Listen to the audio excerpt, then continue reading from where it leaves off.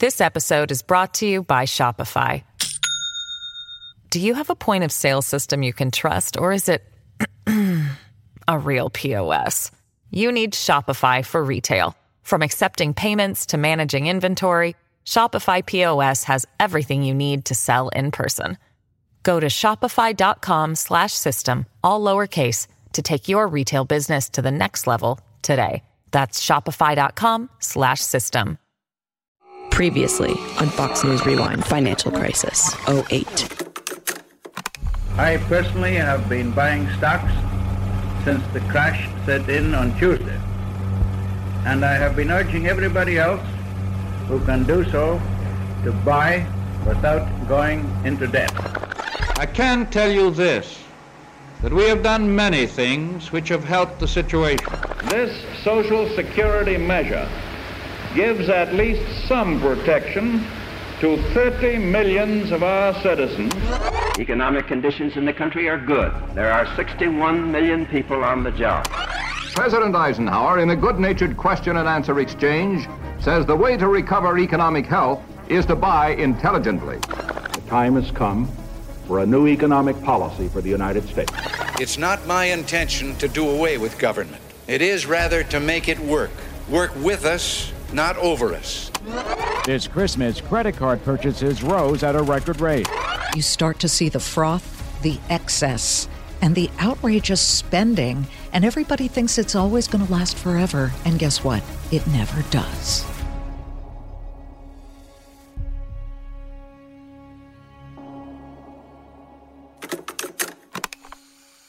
This episode is brought to you by Shopify.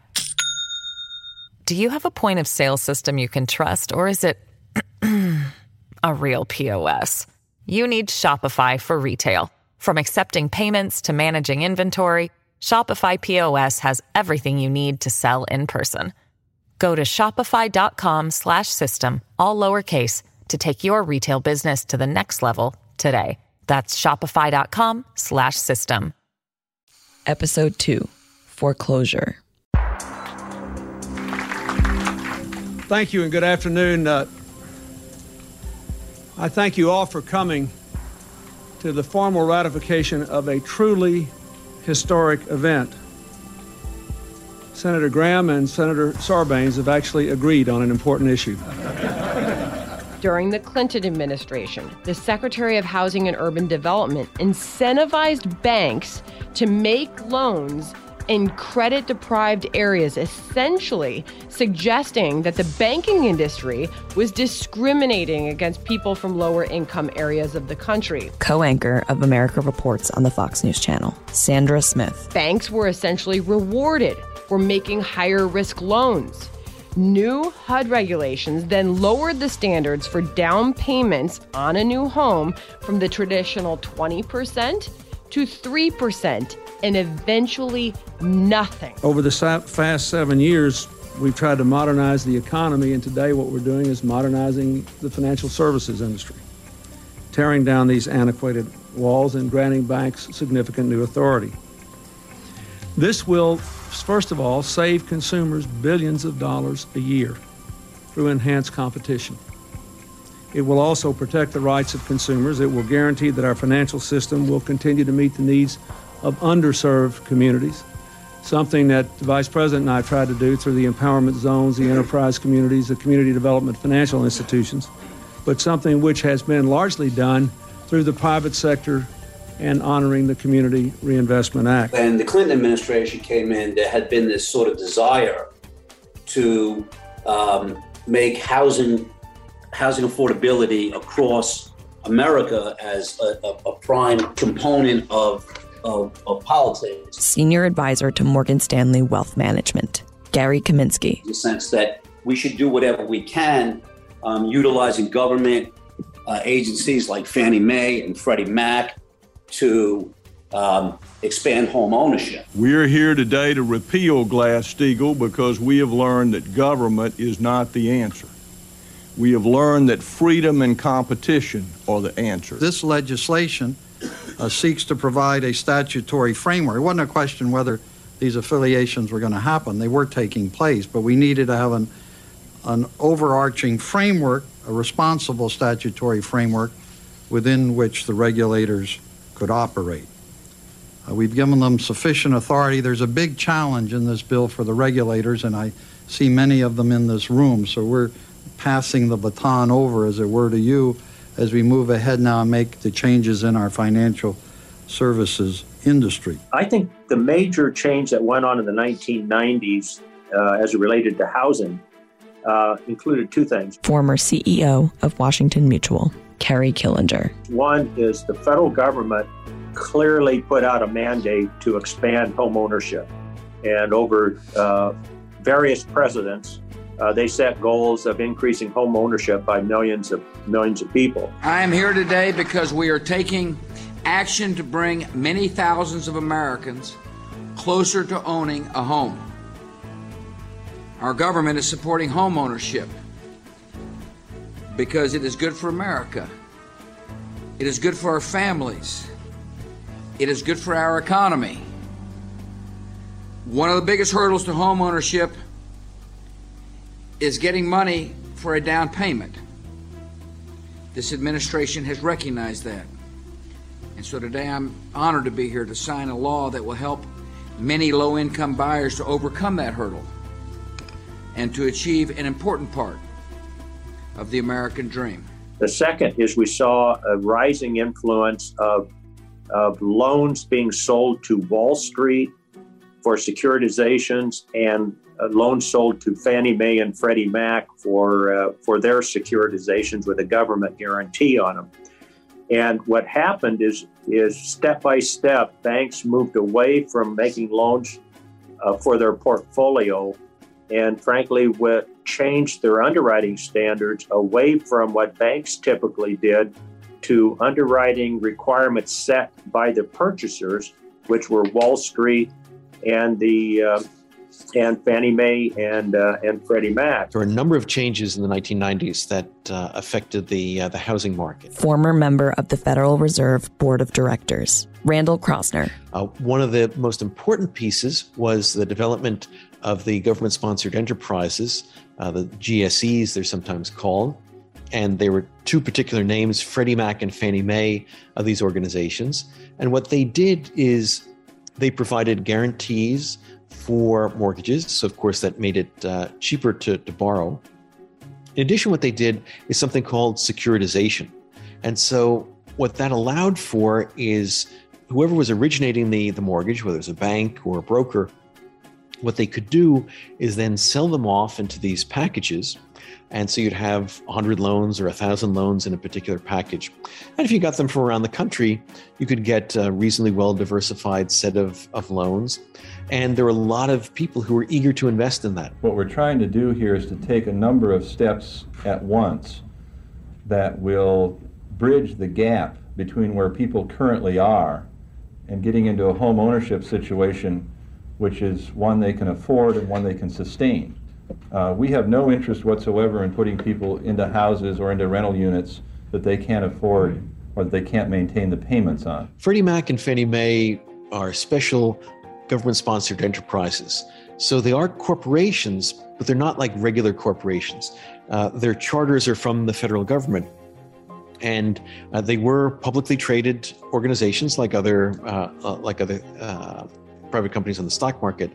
But they had, in addition to the profit motive, a public purpose to provide for affordable housing. And so what they were doing is they were providing guarantees for mortgages. They set standards for mortgages. If a mortgage had a certain standard, that is that the family had put enough money down to start with, the family's credit rating was strong enough, that their income was strong enough. Freddie Mac and Fannie Mae would guarantee those mortgages, and they also then helped to move those mortgages off of banks' balance sheets, because traditionally the bank would make the mortgage, hold on to the mortgage, and then eventually the family would pay it off. Now what would happen is the bank would originate the mortgage, Freddie Mac and Fannie Mae would provide the guarantee, and then they could sell that mortgage off into the markets. Anyone who got in early or already owned a home saw their net worth increase. Flipping houses became a new source of income, and home builders had a hard time keeping up with demand. Mortgage originators and the banks who provided them with the credit all reaped profit from the increased economic activity. So inflation is low, interest rates are low, the Fed is gradually starting to raise them. And even when the Fed raises them, the Fed manages just a small, a very short-term interest rate, and other interest rates tend to follow the Fed's lead. Senior writer at the Wall Street Journal, John Hilsenrath. But even when the Fed started raising interest rates, other rates weren't moving. Mortgage loans, even as the Fed raised rates, mortgage rates stayed really low. And it was part because there was all this demand from overseas, and especially China, to hold U.S. securities. So we had a housing boom. This all fed a housing boom. And that's where these subprime loans came into play. Host of Your World on the Fox News Channel, and Cavuto, Coast to Coast on the Fox Business Network. Neil Cavuto. People were buying them because they would take all these risky assets, these risky loans, these mortgage-backed obligations, or these collateralized loan obligations, and they would package them and sell them to others who would buy them, unaware that group of people were buying and companies that were buying those mortgages didn't realize that the mortgages underlying them, some of those people weren't paying them anymore. They were not making payments regularly, or they were just defaulting altogether. The buyers of those securities oftentimes didn't know that.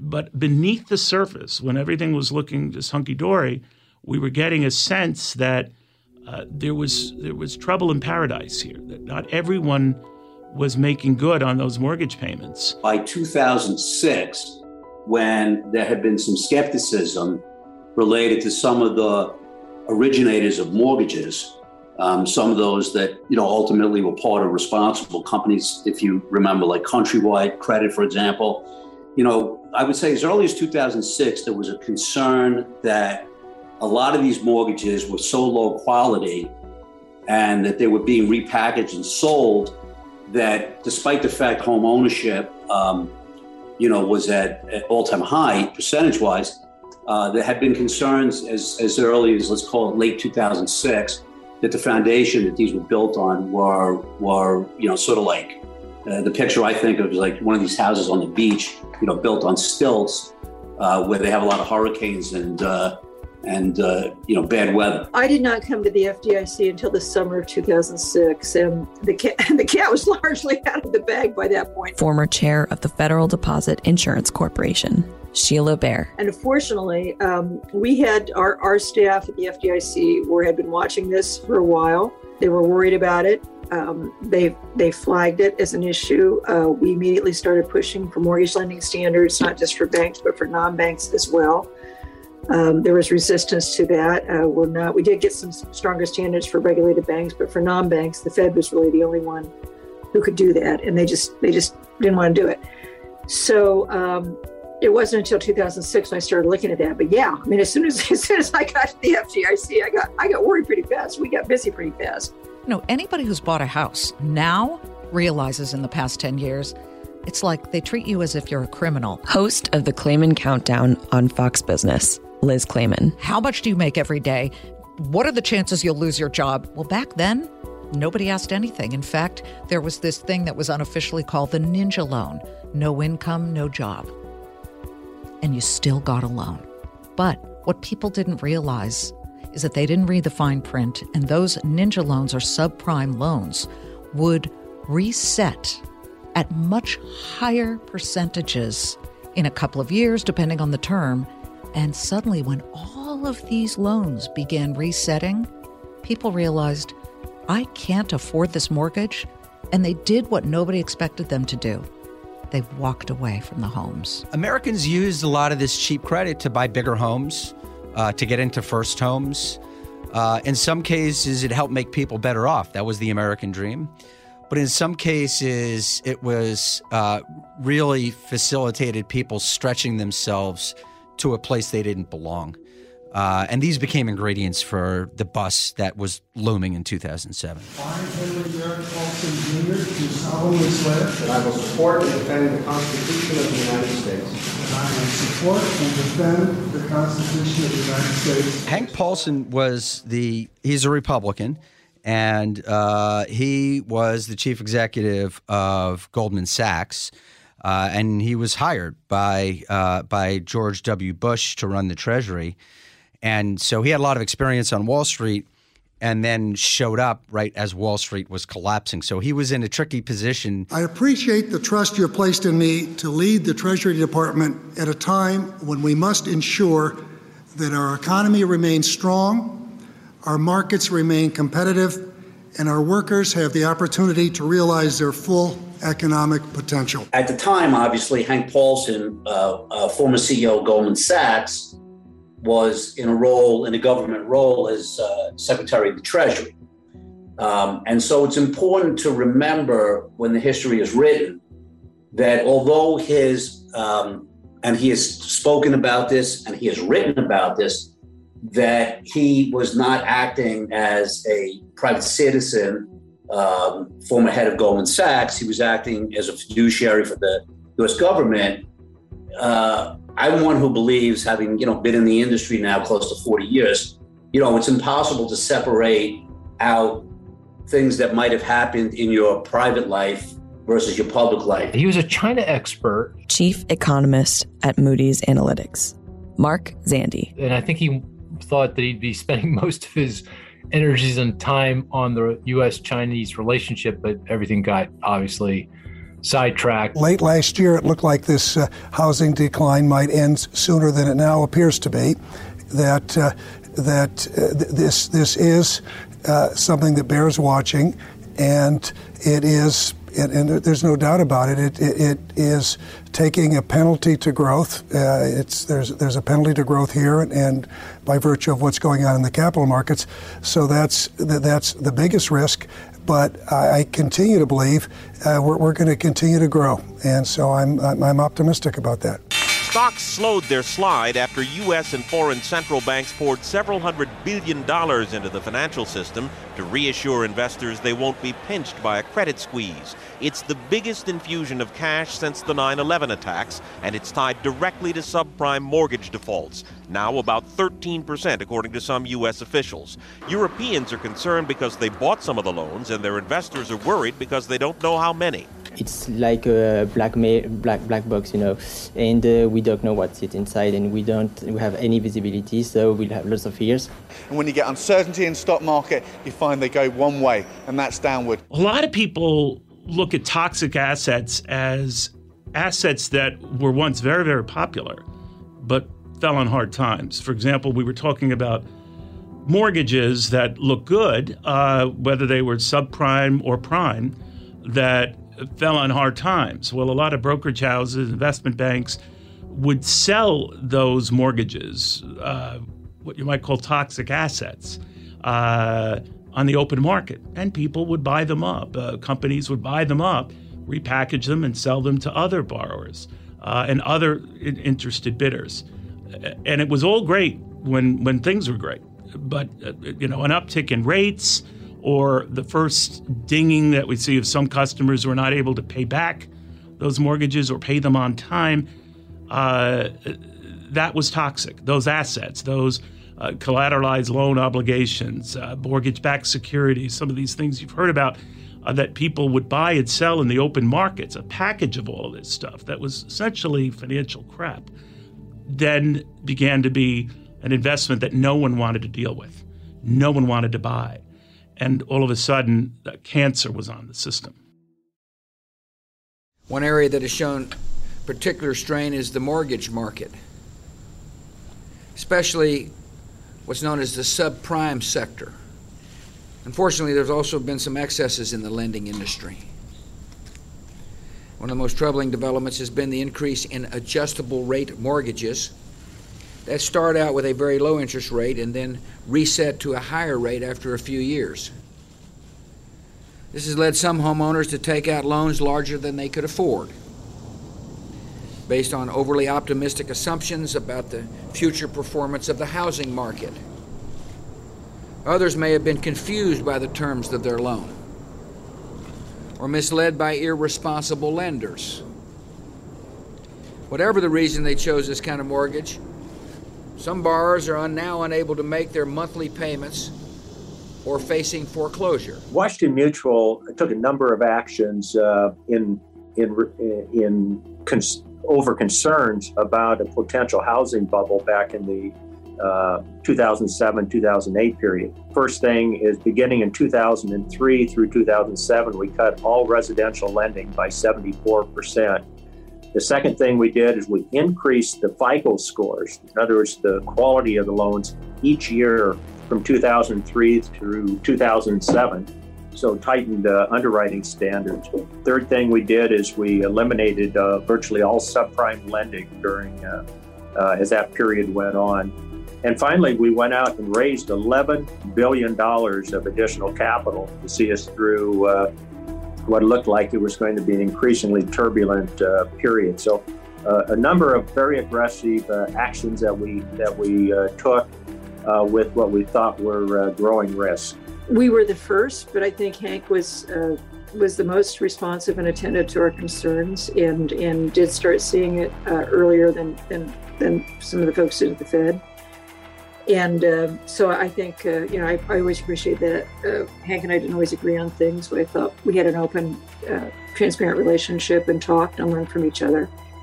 I think we both benefited from that. So, and Hank, when we started, when we realized all these loans had been made, and there's no going back on that, we were just going to have these massive defaults, then we shifted strategy. And this, again, was something the FDIC led, to try to get loan servicers to start making systematic loan modifications. Our economy will continue to grow, but it is facing a number of challenges.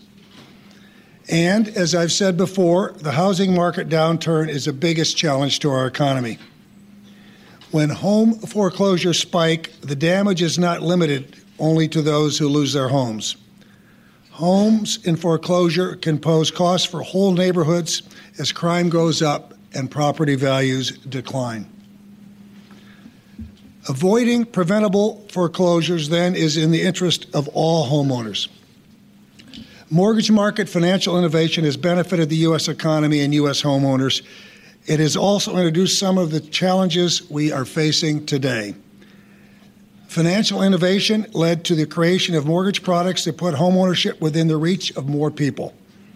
At the same time, innovation also made riskier loans with no down payments or minimal documentation, and made these loans more widely available. Similarly, securitization has brought benefits and challenges, making more capital available to mortgages, but creating greater market complexity. As a result, we now have an array of different market participants, often with different interests. We said, look, you want to let this mortgage default, go into foreclosure, put more housing stock in the market, drive home prices further. Do you want to do that? Or do you want to try to do a loan workout, at least for the owner-occupied? A lot of the subprime was owner-occupied. We want to work with these people living in their house and want to keep it and reduce the payment and see if they can manage a payment, because your losses are going to be a lot less severe taking a reduced payment through a loan modification than just by foreclosing on these homes. So Hank helped us with that. Originally a little resistant, but then helped us with it. I remember I wrote an op-ed in the New York Times, and I believe it was October 2007, calling for systematic loan modifications. Got a lot of pushback, a lot of skepticism, but why 6 months later, people were, scrambling to try to get better protocols in place to do this. And the FDIC did lead the way on that as well, and I'm proud of that. But, Hank was responsive and gave us public support and instituted a treasury program, because he had a lot farther, further reach and clout than we did at the FDIC. And we were influential, but mainly in our, our regulated banking sphere. Most of our regulated banks were community banks. So it was a constructive relationship, and I appreciate the help he tried to give us on loan modifications. The great growth of Bear Stearns from 2000 to 2007 was recognizing that they could be a tremendous manufacturing business for a lot of these subprime and less than quality mortgages. Their clients there was demand on their client base to buy this type of investment, to buy these papers with the higher interest rates. And there was a belief among many of the clients that the risk, by pooling all these various mortgages, that you were mitigating the risk, because if just basically a handful of them defaulted, that there'd be plenty of good paying mortgages. And so, Bear was the architect behind it. They were the leading bank, both from the issuer standpoint as well as an investment banking creating standpoint. Others began to see the amount of profitability in the space and started to also issue a lot of these mortgages. Merrill Lynch was very aggressive at the time, but Lehman Brothers, Goldman Sachs even got into it. And so everybody was basically trying to participate because it was a highly profitable segment of the business. You have to understand the personality of investment banks. And when you're talking about the big ones, let's say Goldman Sachs was considered what they called the white shoe firm, the classy firm, the Royal Academy, superstar, Tony Award-winning bank. And then you get to Bear Stearns. These guys were the gutsy ones. They were slightly smaller, but they played a huge part in the investment banking world in New York. These guys were sort of the sitcom guys with the quick cracks and things like that, but they made a lot of money by taking risks that other banks did not want to take. Bear Stearns was one of the most successful firms on the planet. It had become sort of like the preeminent concern for those who wanted to finance building in this country and massive infrastructure projects. Bear Stearns would invariably be the money supporting that. It would underwrite and support mall developments, hospital developments, big in county government and state government initiatives. It was the financing that made America move. That used to be some of the jargon behind it. Good in boom times, not so good when they're not so boom times. Bear Stearns was founded in 1923. It was an investment bank. And Bear Stearns was the first major sign of a troubled market when in June 2007, it reported a 10% drop in quarterly earnings. It was a major red flag in the crisis. I got a phone call from a friend. Host of Making Money on the Fox Business Network, Charles Payne. And when he told me, the price, it was like, you got to be kidding me. I thought he was joking, honestly. Obviously, throughout history, there have been some major firms on Wall Street that have come and gone. I worked at a firm called E.F. Hutton in the early 80s, and they were maybe a top 5 firm, and they actually fell off. And it was kind of hard to believe, but that was sort of a natural – there was a lot of acquisitions, but that was just sort of a natural thing of a company, not keeping up. This Bear Stearns was something else. This was an indictment against the entire industry. It was a shock to the system. And obviously the ramifications, and it wasn't just Wall Street. I mean, obviously, if you worked on Wall Street, if you were on Wall Street, you were shocked. But more importantly, it was just like how unstable the system was. Good afternoon, everybody. As we said in our release, Bear Stearns has been subject to a significant amount of rumor and innuendo over the past week. We attempted to try to provide some facts to the situation, but in the market environment we're in, the rumors intensified, and given the nervousness in the market, a lot of people, it seemed, wanted to act to protect themselves from the possibility of rumors being true and could wait later to see the facts. So although our capital ratios remain in good shape, our liquidity situation deteriorated. We started the week and through the early part of the week, we continued to have very strong liquidity, but the concerns on the part of counterparties, on the part of our customers and lenders, got to the point where a lot of people wanted to get cash out. We did not have a lot of firsthand knowledge on the inner workings of Bear Stearns. I just didn't do a lot of activities with them. They had exposures to some of these securities that were both highly leveraged and had a higher than normal percent of subprime loans included in many of those securitizations. And when things started to unravel and become very difficult in 2007 and 2008, I think that they were one of the parties that got into a liquidity challenge, and the Fed and the other banking regulators needed to step in and try to help that lack of liquidity that they had. The Federal Reserve responded by creating new credit facilities for investment banks. Prior to that, the Fed could lend only to commercial banks, but using the emergency powers that were granted in the 1930s after the Great Depression, created these facilities to be able to extend credit to non-bank organizations, for example, in investment banks. And then there was a merger partner with J.P. Morgan Chase who took over Bear Stearns, helped to provide capital, helped to provide the support necessary, and so Bear Stearns was stabilized. It was not a disorderly bankruptcy. It was really just sort of taken over. We were responsibly trying to deal with those needs, and we were meeting those needs in every case. But they accelerated yesterday, especially late in the day. And as we got through the day, we recognized that at the pace things were going, there could be continued liquidity demands that would outstrip our liquidity resources.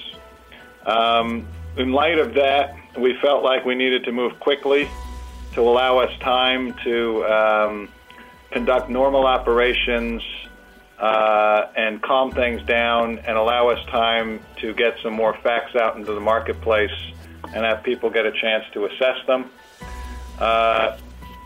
Prior to this period, we had been working with Lazard and Company, looking at some alternatives.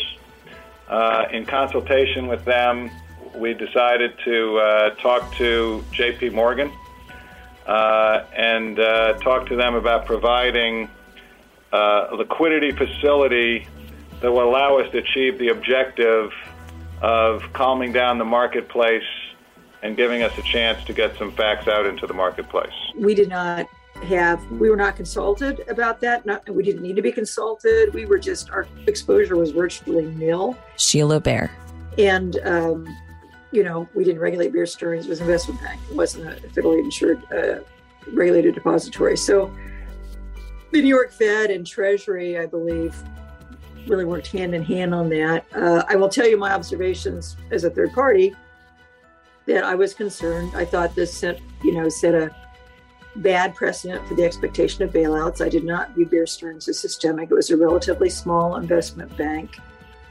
So why the New York Fed decided to facilitate a sale to J.P. Morgan Chase and provide financial support for that, I did not understand. I, to this day, still think that they should have let Bear Stearns fail. It was early on. It was before things started getting dicey. It would have, sent a strong signal, I think, to these large financial institutions that they needed to get their act together. Jamie Dimon had a busy week last week trying to mollify investors in Bear Stearns who were unhappy with the $2 a share takeout. He basically had two problems he ran into. One was not only upset investors, already shareholder lawsuits coming forward last week, but the other thing was keeping top talent at Bear Stearns post-acquisition. In this particular crisis, we made a lot of mistakes and we made some lessons. And Warren Buffett says when the tide goes out, you see you swimming naked. And we knew it was subprime mortgages, CDOs, some of the monolines who guaranteed it. And the tide, unfortunately, may still be going out a little bit. And while history may not repeat, it certainly rhymes. So here's the similarities of the crisis, which should never surprise us. Risky assets reprice. Things get volatile. Short-term funding dries up.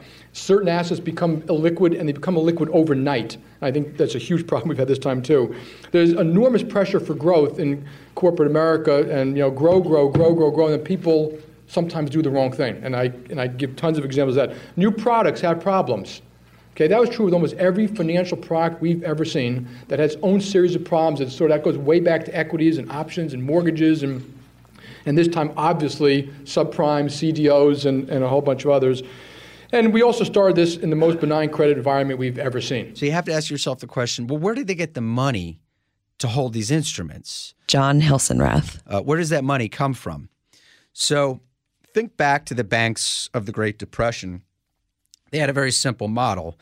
Mom and pop would deposit their paycheck in the bank, and then the bank would kind of take that money and they would loan it out to the hardware store or to another mom and pop down the street who wanted a mortgage. So mom and pop who deposited were lenders, and they expected to be able to pull their money out of the bank whenever they needed it, if they had to pay bills or something like that. The money was tied up in loans to other people.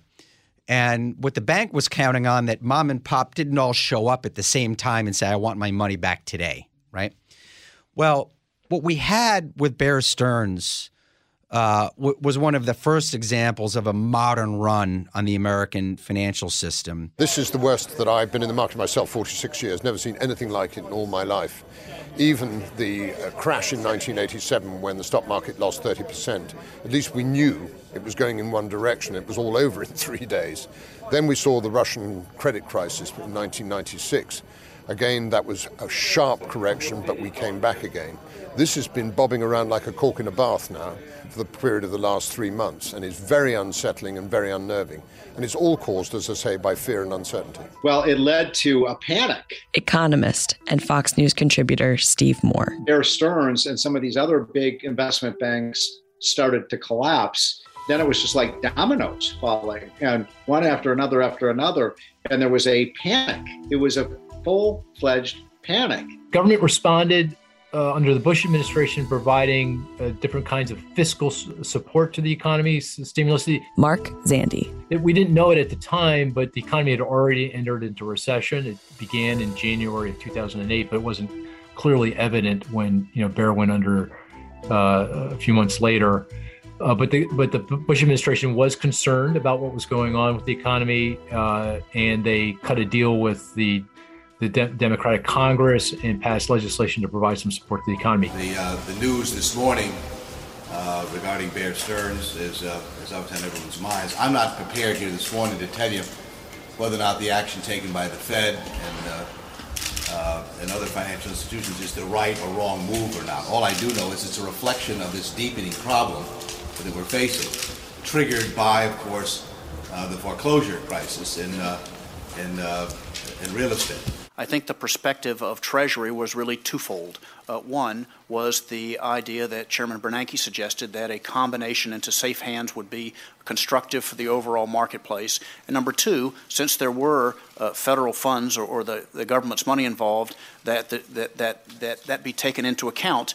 And Secretary Paulson offered perspective on that. There was a view that the price should not be very high or should be towards the low end, and that it should be, given the government's involvement, that was the perspective. But with regard to the specifics, the actual deal was negotiated, or transaction was negotiated between the Federal Reserve Bank of New York and the two parties.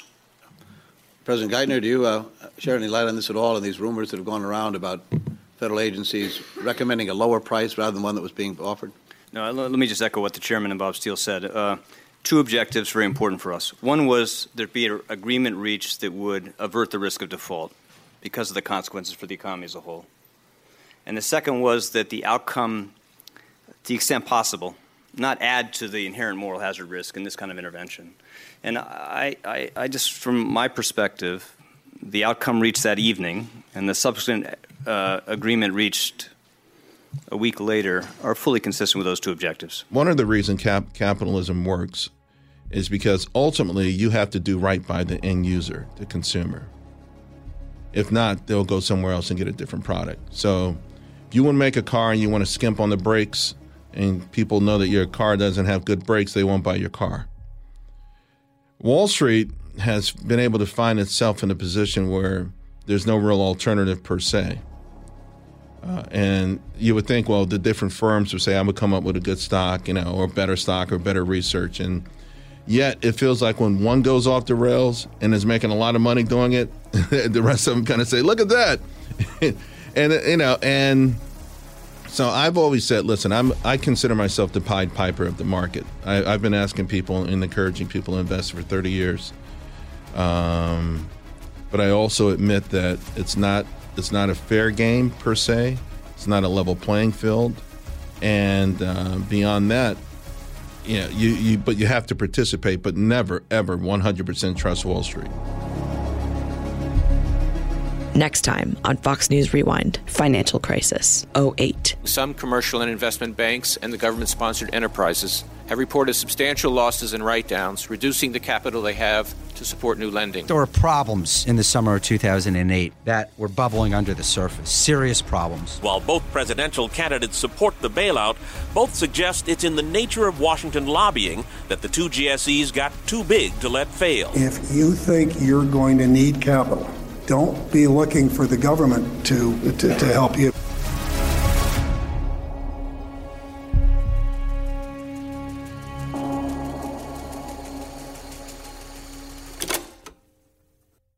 From the Fox News Podcasts Network, subscribe and listen to the Trey Gowdy Podcast. Former federal prosecutor and four-term U.S. Congressman from South Carolina brings you a one-of-a-kind podcast. Subscribe and listen now by going to foxnewspodcasts.com.